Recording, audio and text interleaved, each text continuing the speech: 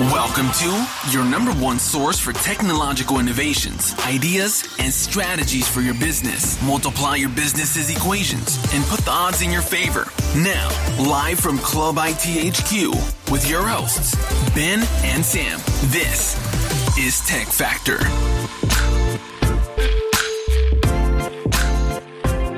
All right, welcome everyone. I'm Ben. And I'm Sam. And this is The Tech Factor. The Tech Factor. Welcome to our Friday wrap. So this is our usual wrap where we basically talk about a couple of articles that we've found throughout the week and that may be of interest that are related to technology and business. So how about you start the ball rolling, Sam, with what you've got, and I'll throw my bit. So easy. So there's been an absolute ton of attacks on big companies this week, and let's get the ball rolling on the Service New South Wales. Has been hit by email compromise attack. So by the sounds of it, Service New South Wales has been hit by an email compromise attack impacting the accounts of 47 staff members and information of an unknown number of citizens. By the looks of it here, the data was illegally accessed, was stored in email records that Service New South Wales said in a statement on Thursday. Yeah, okay. So it sounds like in this particular case, it was some kind of phishing attack, and what's happened is that an individual staff member's email credentials have likely been compromised as a result. So their credentials have been compromised, and then as a result of that, whatever information was available to that individual could have been potentially accessed by the cyber criminal. And so that's why they're saying, well, yeah, it's possible that they may have had information stored in their emails, for example, that may have had individual client or individual staff information in there. So I think that's where that's all coming from. They're not admitting to a massive data breach. And look, there's no reason to suggest that there is a significant breach in Service New South Wales. But again, it does show all the challenges that we're all facing now in this new environment. And I guess we'll talk a bit more about it later, but there's a lot of companies now that are having troubles with their cybersecurity. They've, with the current environment we're in, we're pushing those limits to the test of what our IT is capable of, and I think a lot of people are starting to realise they've got to spend more to be able to stay on top of this issue. Yeah, so this one, by the looks of it, was pretty much just 47 staff members had their email accounts compromised. And at this stage, they're basically just getting in touch with any customers that were served by one of the 47 team members. So they don't think that there's been a major break in their a bit of contact tracing. Yeah, so doesn't look like they've gained too much access, but just might have been able to access emails between staff members and customers. Yeah, so that's Service New South Wales. Right, and so I guess continuing on the theme, I've got another one there, which was actually it's been released just today, actually, literally an hour ago. So one of the other things that's occurring in this current environment, there's an application called My Budget, and it seems to be primarily Australian based. They're an Adelaide-based company, and they've also been the victim of a ransomware hack. And apparently their actual application has been down for nearly a week now.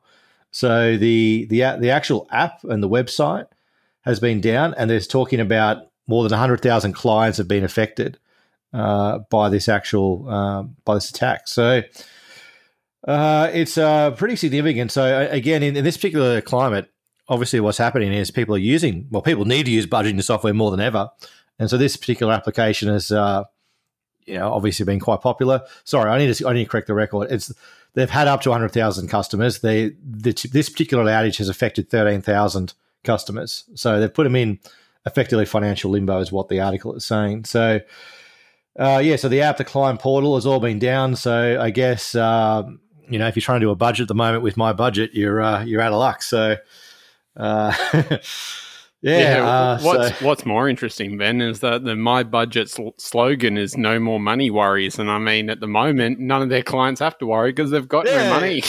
Oh, we'll just go out and spend it. Hey, there's no budget to stop you from saying no, right? So you'll only get declined because we've already stolen all your cash. Well, yeah, it's time to worry about no budget worry. The only people who have to worry about my budget worries will probably be my budget themselves. Yeah. So that being said, my budget has released a statement, and part of that statement says that they want to assure you that your money is absolutely safe and secure. So how true that really is, if they've been affected by a cyber attack, is yet to be known, I suppose. Yeah, so customers left nervous about funds left with my budget. So that's very, that obviously tells the tale. I think often, most people's gut instincts are generally correct, and it is interesting because obviously these are the people who really can least afford it, and in this particular climate, this COVID-19 environment that we're in, there would be a lot more people jumping onto a service like this, and it's just one of these things that what we're seeing now is, and what they've openly admitted, they've said here, an unprecedented challenge, the company says. So they've been managing dual crises to get their systems back online while simultaneously dealing with the ransomware threat. Well, that's a bit of PR spin, really. I mean, they're saying, we're trying to get our systems online, plus they're doing with the ransomware threat. No, well, it's the same issue. And I appreciate they're two massive projects trying to recover your existing systems and get those systems online, and then also make sure you've completely dealt with the threat. You should have backup systems in place. You should be able to literally roll back your server the previous night and get this thing operational. So it's really about the types of systems that they have in place to manage these types of incidents, because it is all related. And one of the things we are starting to talk about now more with our clients is the EDR solutions, where you can completely roll back these types of threats. And it is what we have to get to these days. We have to start to get more and more advanced in what we can do and how we go about it. So, and there is definitely some very cool EDR stuff out there, Yeah. So exactly. Some of the stuff we've seen ourselves is pretty impressive, that you can take a company that's been affected by ransomware and basically have it up and running within a few moments, and just it's like nothing ever happened.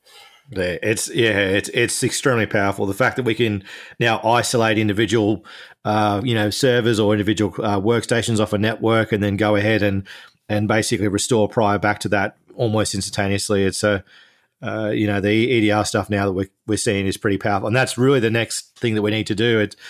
It's funny just the way that technology is evolving now, but it's it's almost an arms race. But that's what you've got to do. So, yeah, that's my budget. So I guess, the theme of today really is about security, really. That's the my budget breach.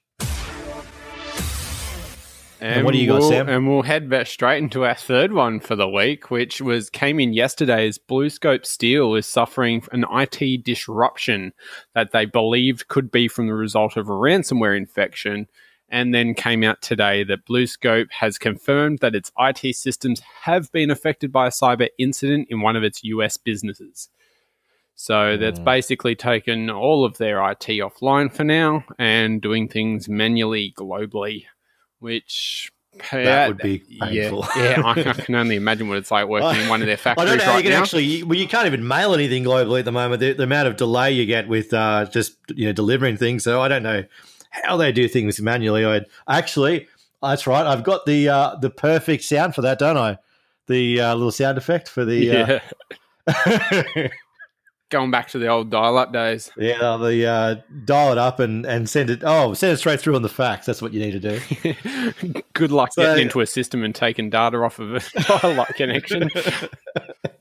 Be too slow to hack, let alone actually utilize for practical purposes. Yeah, look, this is the problem, because see what's actually occurring, and there's actually I've got a good segue to this, is that because all this work from home stuff, that they're just not prepared for it, and the issue is that you're only as good as your weakest link, right? So if you've got everyone working in a very specific environment where it's all controlled and managed, but then you go to everyone working from home on computers which are pretty much guaranteed to be affected, the types of things people do on their personal computers are certainly things you do not want them to be doing on their work computer. And it seems as though most people certainly don't do those things. I don't need to go into detail of what some of those things might be. But, often those types of activities lead to, some kind of compromise of sorts. So, and as soon as you start accessing your work from home off those compromised computers, your computer becomes the weakest link and away you go. So there's it is what we're seeing. And I think this is where we're starting to see these major increases in cybersecurity threats. It's because there is a lot more work occurring from home, and that's creating these issues. So it's something everyone needs to watch out for. There are solutions that you can get. So one of the solutions that we provide through WatchGuard actually have a client application which can be easily installed on a workstation from home, and it'll effectively give you the firewall and DNS filtering and all those bits and pieces through the WatchGuard system. So it allows you to have enterprise security from your home computer. So something like that is absolute the bare minimum. If you've got a lot of work from home staff, you need to look at solutions like that. So that's something worth noting. Anything you want to add there, Sam? Or no, that's pretty much bottom the money there. There's tons of stuff that we're doing to try and mitigate some of this stuff. And this, I think, working from home, everyone going home, and that, I think a lot of IT companies and IT people probably just panicked and were trying to get people working from home as quickly as possible whilst worrying about their own work and their own lives and everything like that. I think has left a pretty gaping hole in cybersecurity at the moment, and I think we're starting to see that now. Righto, so let's talk about some solutions. So broadly speaking, this is an article I want to talk about, but so the Bitcoin cryptocurrency, if I'm assuming most people would be familiar with it, but if they're not familiar with it, it's a digital form of currency that is completely decentralized, doesn't rely on a government or any particular body to manage it, relies on algorithms, and so it uses blockchain technology.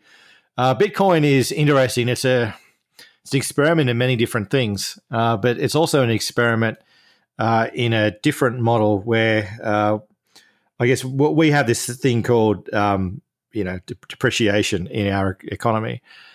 And it means that basically it tries to encourage spending. So over time, things become worth less, and the currency becomes worth less, and you've got to spend that money to make it work. And that's how the economy ticks over.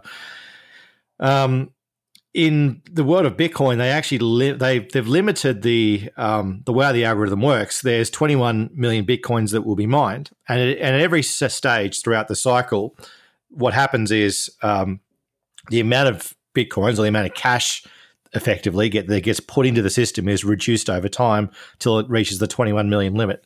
So we had the Bitcoin halving today. Oh, it's not today, a couple of days ago. And basically, again, what that basically means is that the amount of Bitcoins that are generated per cycle in the algorithm have been reduced. So it's slowly reducing to the point where it'll get to the hard limit of 21 million. Our Bitcoins, you don't necessarily have to purchase an entire Bitcoin. You can purchase up to things like 8 decimals, I think, maybe it's more than that.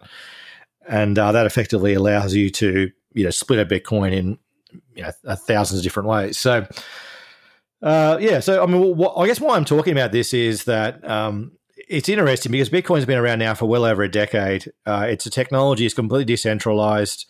There are a whole range of uses for blockchain technology, and Bitcoin is now here to stay. It's quite clear it's here to stay. Its value has gone up and down massively over the years, but it has been relatively stable in probably the last 2 or 3 years.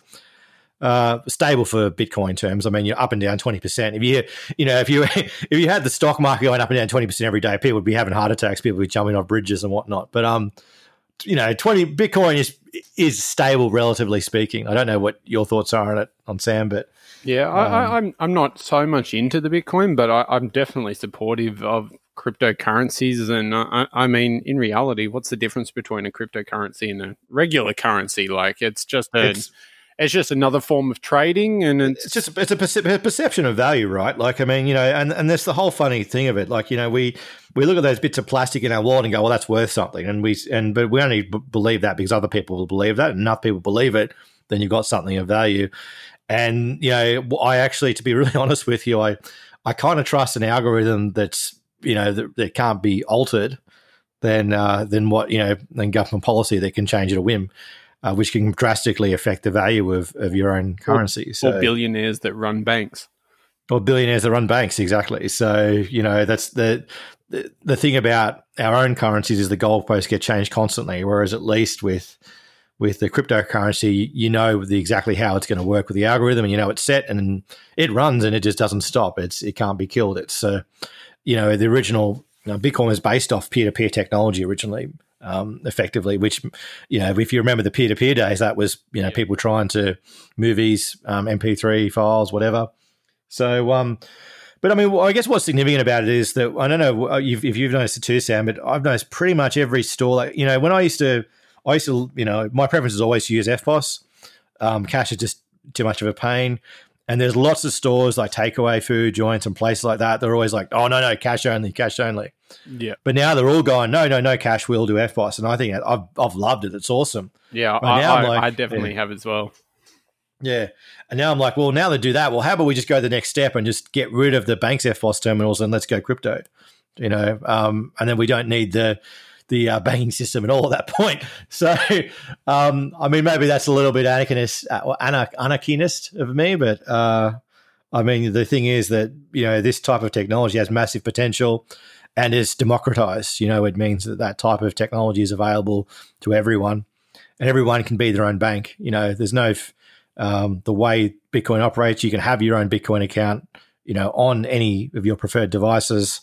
You're not going to be paying account management fees or whatever, and you've got full control over your money. You know exactly what's going to happen to it. You've got complete control over it. There's no automatic debits or what have you to it. So it's it's a great tech. So maybe in this post-COVID world, maybe what we might see is more adoption of crypto technology. Yeah, I have seen some real estate in Australia. There was some articles a little while back about the real estate industry going in. You could buy a house in Sydney or something with cryptocurrencies. So, we'll eventually get there. I think it'll just take a lot of convincing. People are going to be very pushed to get rid of their money that they know. Yeah, I think you're right, and I think it's one of those things where, I mean, it's also convenience. I mean, again, we've got to get to that point where crypto is more convenient than the current system, and the banks are trying to play catch up. Their pay ID systems and these other things where you can pay by email or username and whatnot. They're all trying to use these types of technologies to try and catch up with what crypto can do. So it's interesting times. There's one other article that I want to finish up on. Oh, did you have anything, Sam? Or no, definitely you can go for it. I want to. So in Australia, the sticking on the COVID theme, I wanted to mention this one because I think this is pretty funny. So Queensland is easing its restrictions this week, and New South Wales is easing some of them today on Friday. And I don't know if you saw this article, Sam. The Queensland pubs are set to reopen as beer delivery heads to Outback, and 4X Gold I think they've been partnered with the Queensland government. Have got to organise trucks carrying 60 kegs or about 3,000 litres of beer donated by 4X, going out to the pubs out west to stock them up for the weekend. So I am moving to Queensland. Yeah. Bye, Berejiklian, and I'm gone. It's where's our free beer? Yeah. No, we're on the north coast up here. We don't get looked at. I don't know. I mean, there's two ways to look at this. One, it's okay, they're easing restrictions and opening up the pubs for in small numbers, of course, and everyone's getting free beer. On the downside, it is 4X. So, yeah. I've got a few choice words for 4X, but so but if it's free, how much can you complain? Yeah, well, that's true. It'll still get you drunk. I certainly will. So I guess Queenslanders are going to enjoy free 4X this weekend. Good on yous. Enjoy that piss poor beer and well, I guess at least they're getting some reductions in restrictions. So we're starting to see the easing and restrictions. And I guess one of the things we'll start to talk about more in the podcast probably in the coming weeks is, I guess, ways to get people back through the door and technologies that you can potentially use to re-engage customers. I think maybe talking about a bit about loyalty systems and things like that might be something of a topic for the next time. So I think that's it. That's the Friday wrap. Wrap it I up. think that's it. Yeah, let's wrap it up. Wrap it up. Wrap it up. I've been told that plenty of times before. So we'll wrap it up, and that's Friday. I'm Ben. And I'm Sam. And we'll see you guys next time. Take care. Have a good Friday.